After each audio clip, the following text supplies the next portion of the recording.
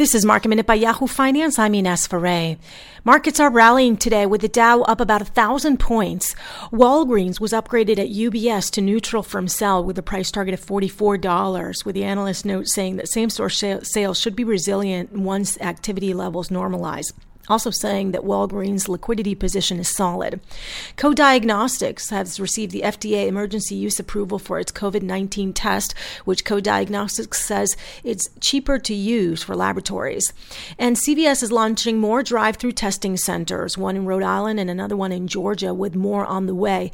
CVS says it will be using new, faster tests using the rapid tests made by Abbott Labs, which can detect COVID-19 in about 5 minutes. For more Market Minute news, head to yahoofinance.com.